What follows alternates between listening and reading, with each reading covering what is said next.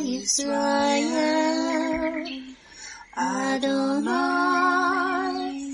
Eloheinu,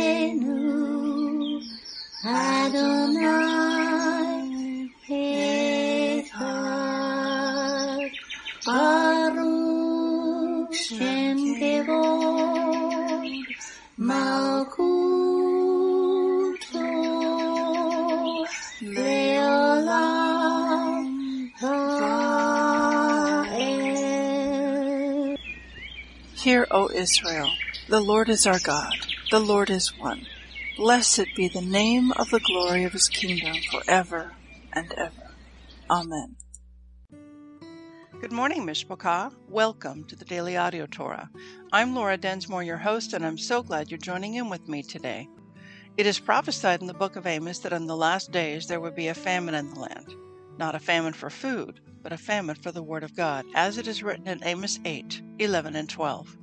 Behold, the days come, says the Lord God, that I will send a famine in the land, not a famine of bread, nor thirst for water, but of hearing the words of the Lord. And they shall wander from sea to sea, and from the north even to the east. They shall run to and fro to seek the word of the Lord, and shall not find it. Even in the days of Joseph there were 7 years of plenty, followed by 7 years of famine. He had stored up grain for the 7 years of famine. The Daily Audio Torah is your storehouse where you can get grain. It is 20 minutes every day of pure scripture flowing out, living manna to feed your spirit. Now let's continue our journey through the entire Bible in 1 year.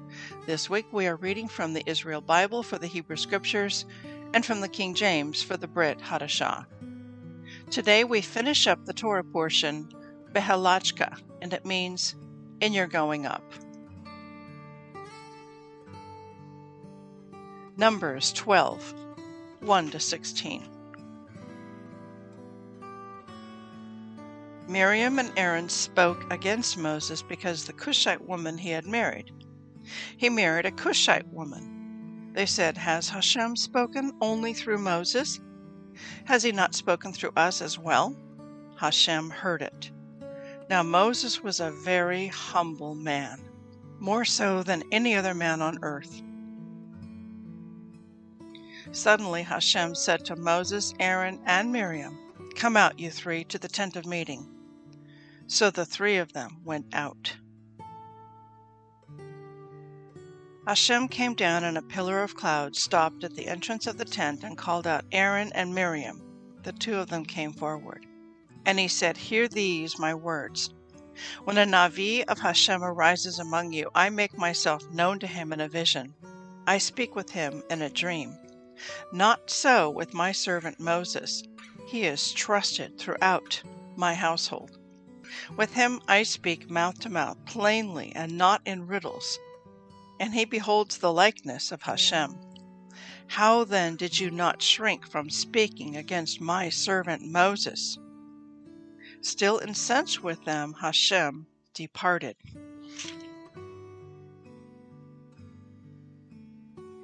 As the cloud withdrew from the tent, there was Miriam stricken with snow-white scales. When Aaron turned toward Miriam, he saw that she was stricken with scales. And Aaron said to Moses, "O my Lord, account not to us the sin which we committed in our folly. Let her not be as one dead who emerges from his mother's womb with half his flesh eaten away." So Moses cried out to Hashem, saying, "O Hashem, I pray that you heal her." But Hashem said to Moses, "If her father spat in her face, would she not bear her shame for 7 days? Let her be shut out of camp for 7 days, and then let her be readmitted." So Miriam was shut out of camp 7 days, and the people did not march on until Miriam was readmitted. After that, the people set out from Hazeroth and encamped in the wilderness of Paran. 2 Samuel 14, 1-15, 22. Joab, son of Zeruiah, could see that the king's mind was on Absalom. So Joab sent to Tekoa and brought a clever woman from there. He said to her, "Pretend you are in mourning, Put on mourning clothes and don't anoint yourself with oil, and act like a woman who has grieved a long time over a departed one. Go to the king and say to him thus and thus." And Joab told her what to say. The woman of Tekoa came to the king, flung herself face down to the ground, and prostrated herself. She cried out, "Help, O king!" The king asked her, "What troubles you?" And she answered, "Alas, I am a widow. My husband is dead. Your maidservant had 2 sons. The 2 of them came to blows out in the fields where there was no one to stop them, and one of them struck the other and killed him. Then the whole clan confronted your maidservant and said, 'Hand over the one who killed his brother, that we may put him to death for the slaying of his brother, even though we wipe out the heir.' Thus they would quench the last ember remaining to me, and leave my husband without name or remnant upon the earth." The king said to the woman, "Go home. I will issue an order in your behalf." The woman of Tekoa said to the king, "My lord king, may the guilt be on me and on my ancestral house. Your majesty and his throne are guiltless." The king said, "If anyone says anything more to you, have him brought to me, and he will never trouble you again." She replied, "Let your majesty be mindful of Hashem your God, and restrain the blood avenger bent on destruction, so that my son may not be killed." And he said, "As Hashem lives, not a hair of your son shall fall to the ground." Then the woman said, "Please let your maidservant say another word to my lord the king." "Speak on," said the king. And the woman said, "Why then have you planned the like against Hashem's people? In making this pronouncement, your majesty condemns himself, in that your majesty does not bring back his own banished one. We must all die. We are like water that is poured out on the ground and cannot be gathered up. The Lord will not take away the life of one who makes plans so that no one may be kept banished. And the reason I have come to say these things to the king, my lord, is that the people have frightened me. Your maidservant thought I would speak to your majesty. Perhaps your majesty would act on his handmaid's plea. For your majesty would surely agree to deliver his handmaid from the hands of anyone who would seek to cut off both me and my son from the heritage of Hashem. Your maidservant thought, 'Let the word of my lord the king provide comfort.' For my lord the king is like an angel of Hashem, understanding everything good and bad. May Hashem your God be with you." In reply, the king said to the woman, "Do not withhold from me anything I ask you." The woman answered, "Let my lord the king speak." The king asked, "Is Joab in league with you in all of this?" The woman replied, "As you live, my lord the king, it is just as my lord the king says. Yes, your servant Joab was the one who instructed me, and it was he who told your maidservant everything she has to say. It was to conceal the real purpose of the matter that your servant Joab did this thing. My lord is as wise as an angel of Hashem, and he knows all that goes on in the land." Then the king said to Joab, "I will do this thing. Go and bring back my son, Absalom." Joab flung himself face down on the ground and prostrated himself. Joab blessed the king and said, "Today your servant knows that he has found favor with you, my lord king, for your majesty has granted his servant's request." And Joab went at once to Geshur and brought Absalom to Jerusalem. But the king said, "Let him go directly to his house and not present himself to me." So Absalom went directly to his house and did not present himself to the king. No one in all Israel was so admired for his beauty as Absalom. From the sole of his foot to the crown of his head, he was without blemish. When he cut his hair, he had to have it cut every year, for it grew too heavy for him. The hair of his head weighed 200 shekels by the royal weight.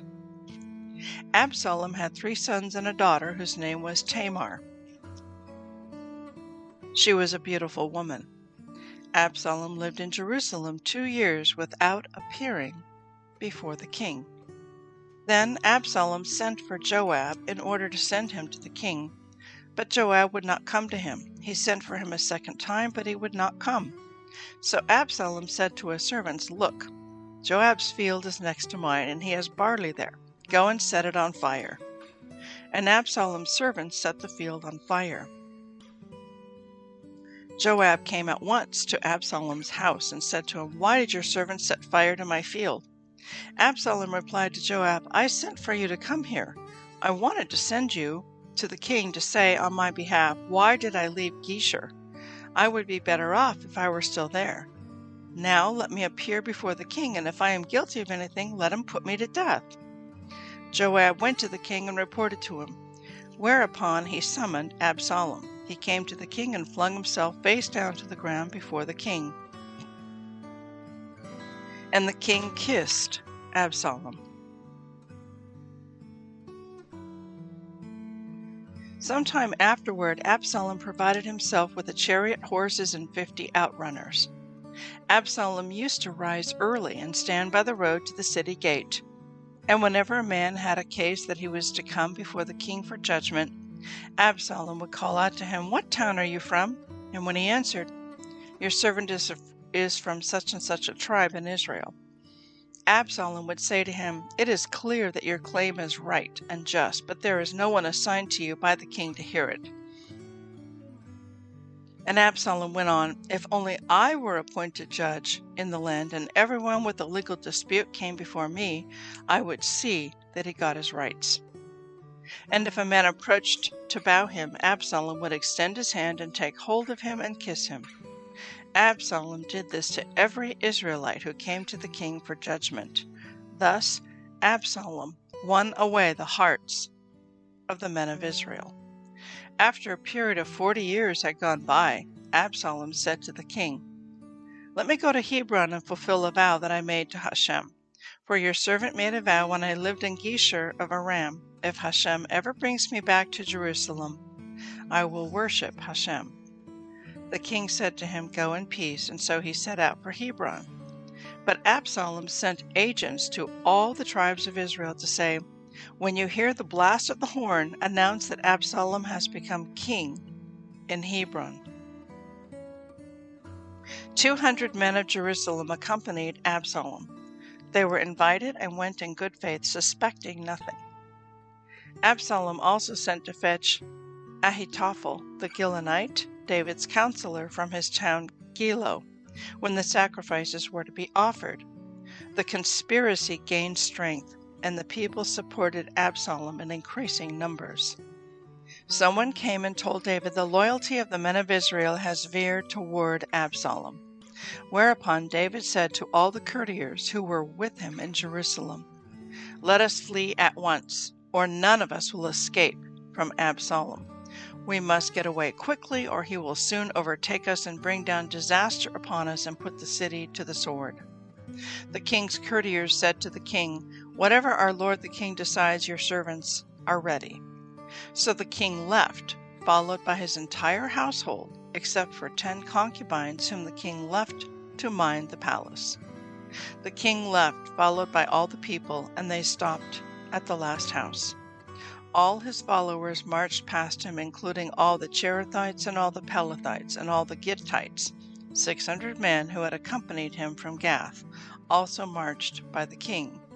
And the king said to Ittai the Gittite, "Why should you two go with us? Go back and stay with the new king, for you are a foreigner, and you are also an exile from your country. You came only yesterday. Should I make you wander about with us today, when I myself must go wherever I can? Go back and take your kinsman with you in true faithfulness." Ittai replied to the king, "As Hashem lives, and as my lord the king lives, wherever my lord the king may be, there your servant will be, whether for death or for life." And David said to Ittai, "Then march by." And Ittai the Gittite and all his men and all the children who were with him marched by. John 18, 1-24.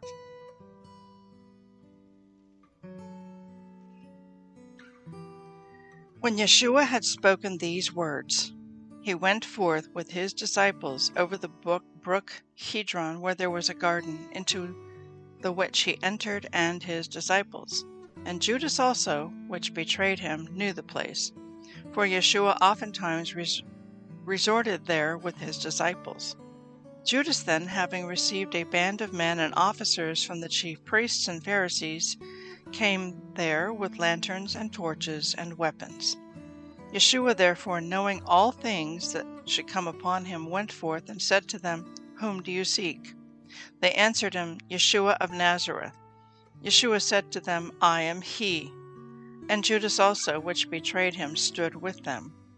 As soon then as he had said to them, I am he, they went backward and fell to the ground.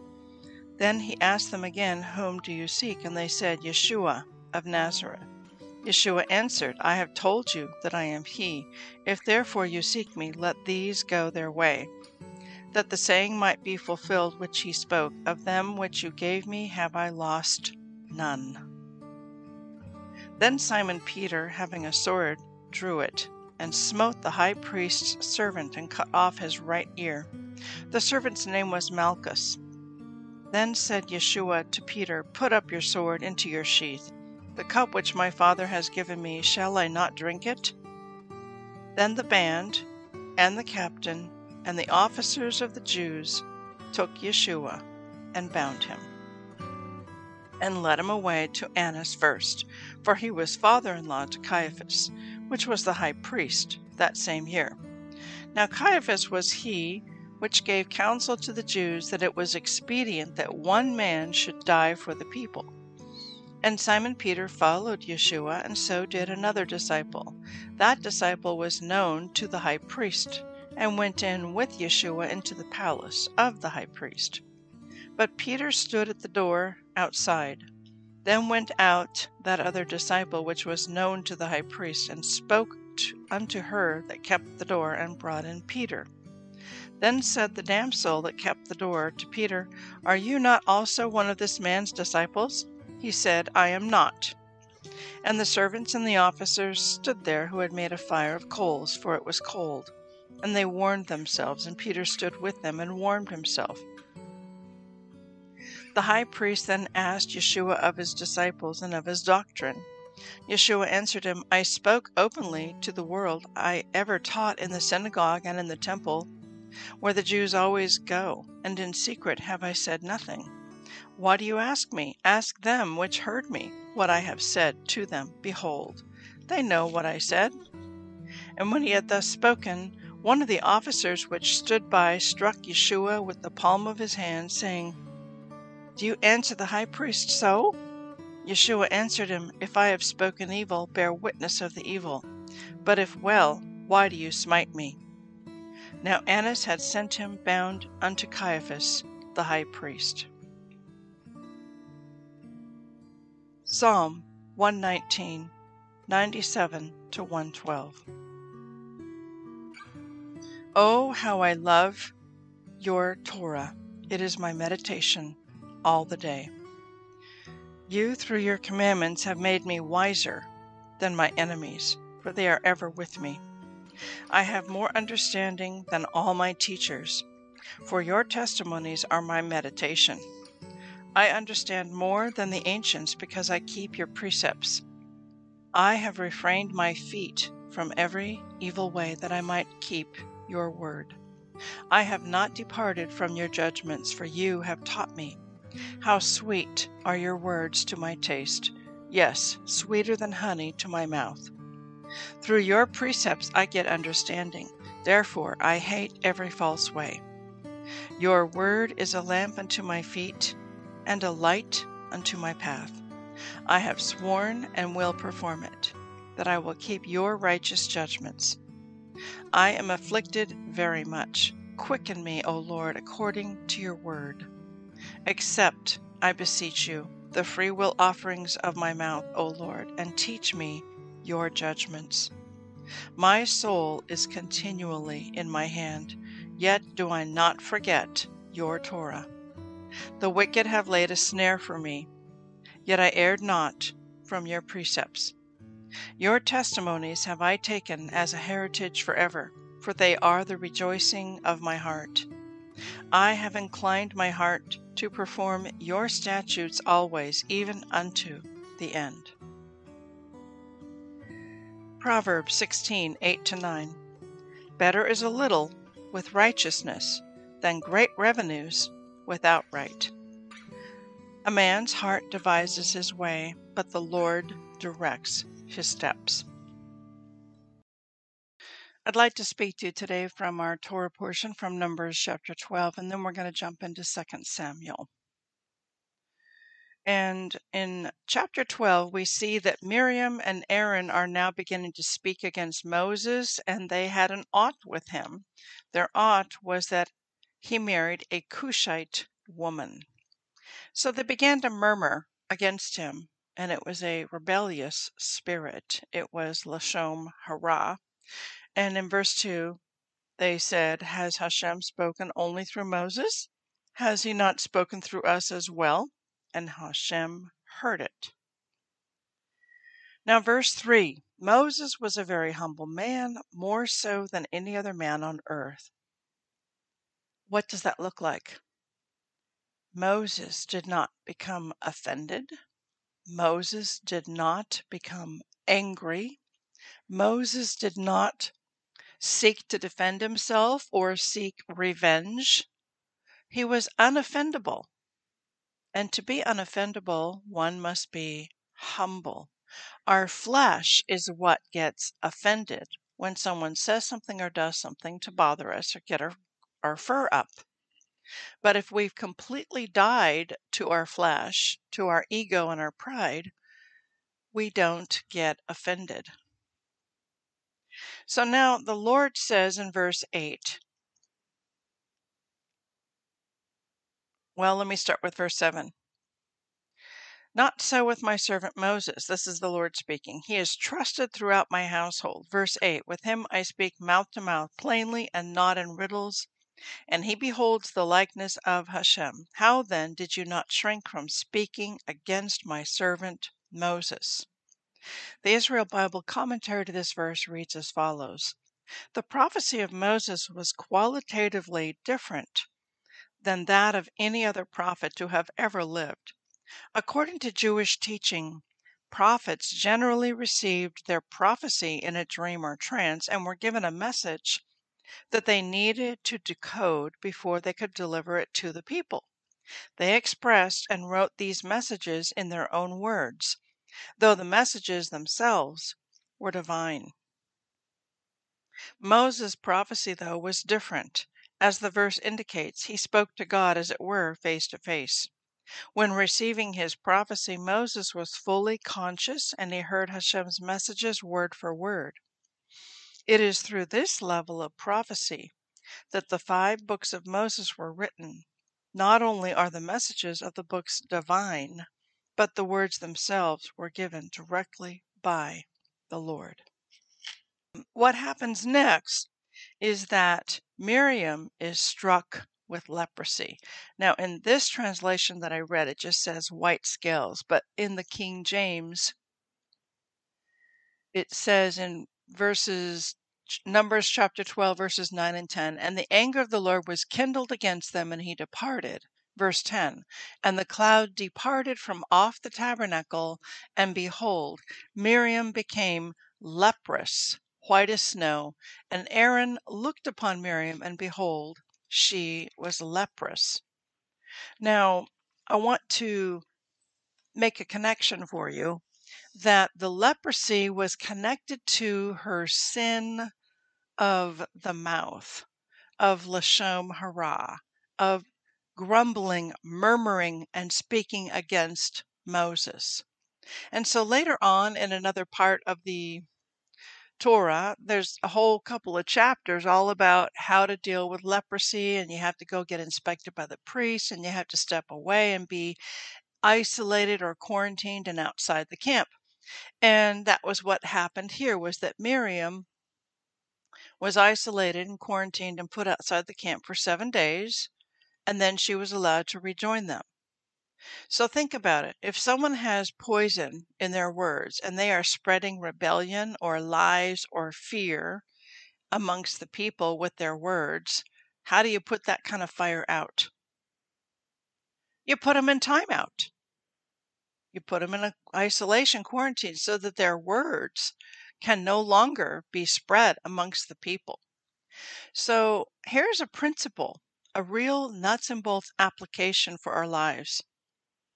When we're in a circumstance or a situation with other people where we get tempted to fly off the handle, we get angry, we become impatient, we become frustrated, and then we say words that are hurtful, very, very hurtful. What do we need to do? We need to put ourselves in time out. Step away from the person, step away from the situation, and go for a walk, or go to another room, or just step away and get some fresh air and cool off, so that we are not loosing words into the atmosphere that are poison. And let me tell you, this week I have some guests that are staying with me, one adult and 3 children, and there have been moments, it's a family member, when I thought I had quenched and repented of the anger, the temper that I once had. I thought that that was long gone and repented of and not an issue anymore. But boy, put me in the right circumstances and it can just come right back up to the surface. And I've had to put myself in timeout several times to cool off and cool down, and so that I don't allow hurtful, harmful words to escape out of my mouth. I don't want to hurt the ones I love, and I have in the past, and I don't want to do that anymore. And so it's a principle that if you're with a spouse or a family member or a coworker and someone says something that is hurtful, they hurl at you, they just push your buttons and make you frustrated or angry, put yourself in timeout. That's what Moses did with Miriam. She was in timeout for 7 days so that she could no longer spread words of rebellion, words of negativity against the leader of the camp. It's a good principle. I'm going to stop there and have a blessed day, and we'll see you tomorrow. Yevrekka Adonai Vish Mereka Yair Adonai Panav Ilaka Vikuneka Isa Adonai Panav Ileka Vayasen Leka Leka Shalom.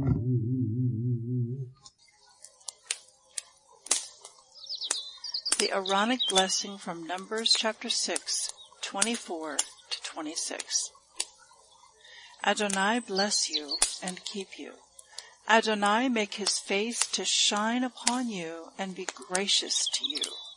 Adonai lift up his countenance upon you and give you peace.